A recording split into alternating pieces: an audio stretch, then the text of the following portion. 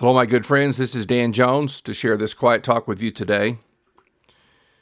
Childbirth is a symbol that's used a lot in the Bible. Jesus said, "When a woman is giving birth, she has sorrow because her hour has come. But when she has delivered the baby, she no longer remembers the anguish for joy that a human being has been born into the world." It's amazing to witness this sudden change from tremendous anguish to overflowing joy when the baby is finally out. I don't know how you can see this happen and not believe it's a work of God. Nothing in the natural realm is more godlike than bringing a new life into the world. It's one of the greatest blessings you can receive. So sad that many people don't see having a baby as a blessing but a burden. We need God's perspective on this. Like almost everything, pregnancy and childbirth have parallels in the spiritual world. God has so created things that nature might teach us about that which is unseen, the eternal things of God. My last talk was called, "Is Revival Coming?" Like the scoundrel that I am, after posing the question, I didn't really answer it. I just said, I don't know, I hope so. But today I want to talk about some of the principles of revival, not just revival, but any work that God does through human beings, specifically through His church. The church is the only team God has on the field. Some people think they can be effective Christians without being deeply involved in the church. They are wrong. Jesus said, "I will build my church, and the gates of hell will not prevail against it."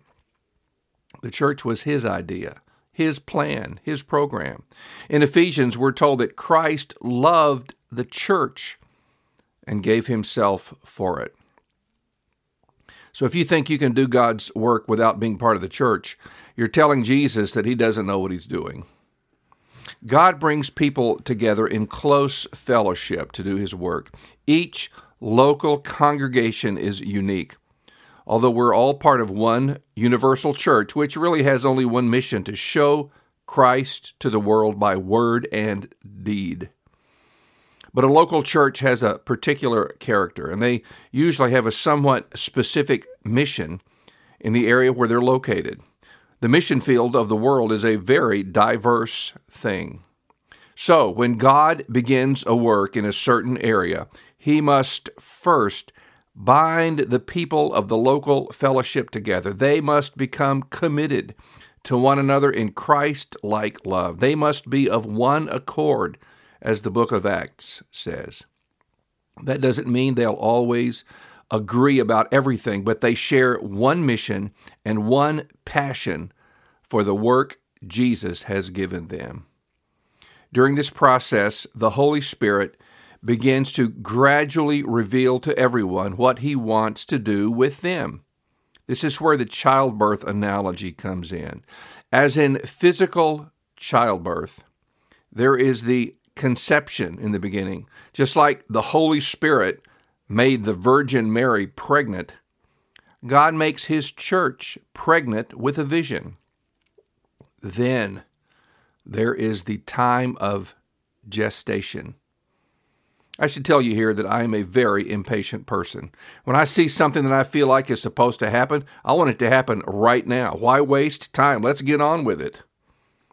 But with any important, lasting work, there's always a time of preparation.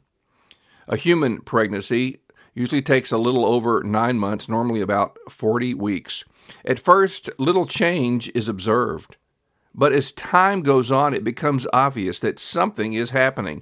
The mother begins to feel certain changes inside. Then the baby moves in a way that she very definitely experiences.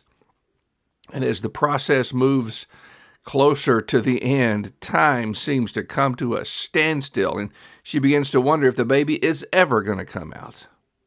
But they always come out at last. So what's my point today? Don't try to rush the gestation period. It's necessary. It was designed by God. Let it work itself out. As everyone knows, it can be tragic if a baby is born too soon. The same is true for God's work through the church. That period of time when the vision is growing to maturity is absolutely necessary. If the full time isn't completed, the vision is likely to be aborted. In terms of the biggest program in human history, the coming of Messiah into the world, there was a very long period of waiting, of gestation. God promised, albeit in a very oblique manner, that the deliverer would come. He said to the tempter in Genesis 3:15, I will put enmity between you and the woman, and between your offspring and her offspring. He shall bruise your head, and you shall bruise his heel. While the Genesis account has God speaking to the snake, he's really addressing Satan, of course. The offspring of the woman is Messiah, Jesus, the son of Mary.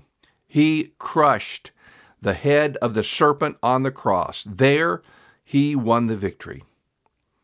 Between that original promise and the birth of Jesus, there was a very long period of time. The conception of the plan was put in motion there in the Garden of Eden, and finally, the time of delivery arrived. Galatians 4:4 says, But when the fullness of time had come, God sent forth his Son, born of a woman, born under the law, to redeem those who were under the law, so that we might receive adoption as sons. Like Jesus pointed out in the verse we quoted in the beginning, when the child is born, the labor and travail is replaced with joy. The mother gets to see the child and hold it in her arms. It's the moment she's been waiting for so long. I should say just one more thing about this childbirth process and its relation to spiritual birth and growth.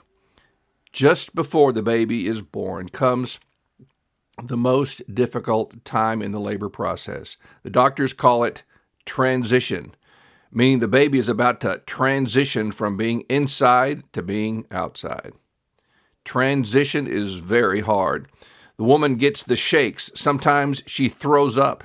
And at this late moment, she feels like she wants to quit. But it's too late. You can't quit.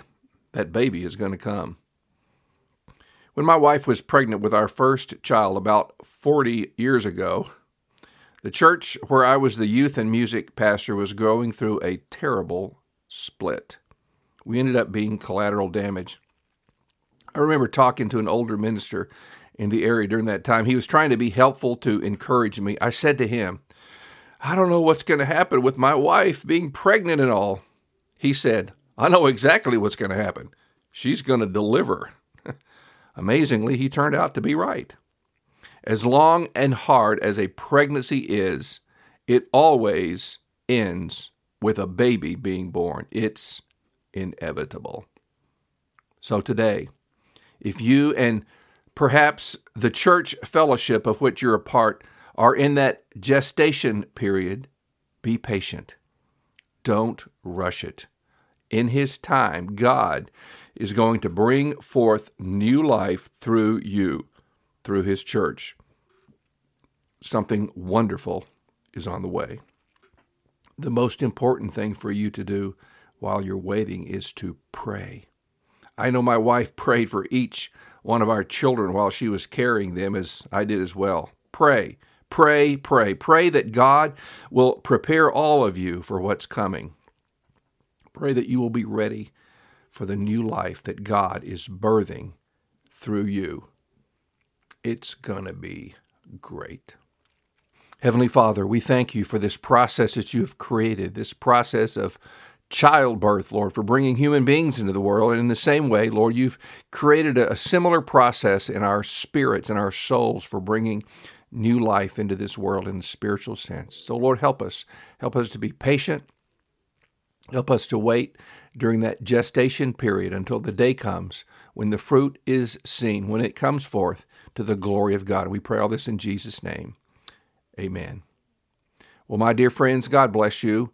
It so happens, and that's probably what gave birth, if I can use that little expression, to this talk, and that is that we are a group of my Christian friends. We are in the process of seeking to birth a new work in the city of Schenectady, New York. It's called Bread of Life Anglican Church, and we just believing God is going to do a work there, and we're waiting upon Him, praying together, seeking God together. If you are in the area and you don't have a church home, we meet Sundays at 10 o'clock at 1809 Union Street in Schenectady. That's the American Legion Hall. We would love to meet you. As always, you can reach me by email at father.danjones@outlook.com. May God bless you richly.